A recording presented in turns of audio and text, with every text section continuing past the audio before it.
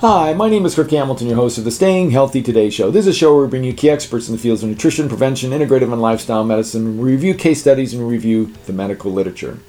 Today's show topic is replacing animal protein with plant protein is good for diabetics. This was a meta-analysis, meaning they got a whole large group of studies, randomized controlled trials. They found 13 of them, and these were researchers from the University of Toronto, from the laboratory of where David Jenkins works, who's the inventor of the glycemic index. He was a co-author of this paper.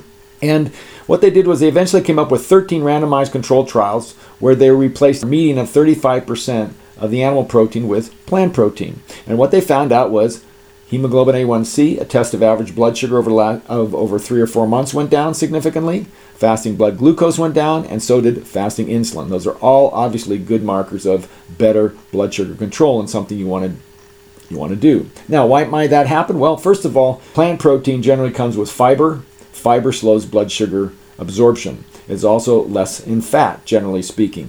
Fat can get into the muscle cell, and it's called intramyocellular fat, and block the ability of insulin to push sugar into the cell. Plant protein generally has more antioxidants, more nutrient dense.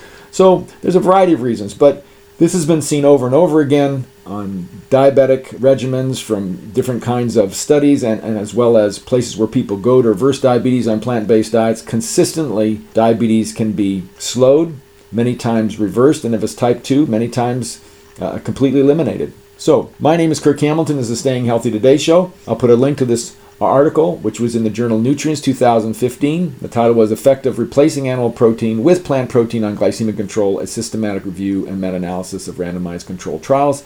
I'll have that in the description below this podcast.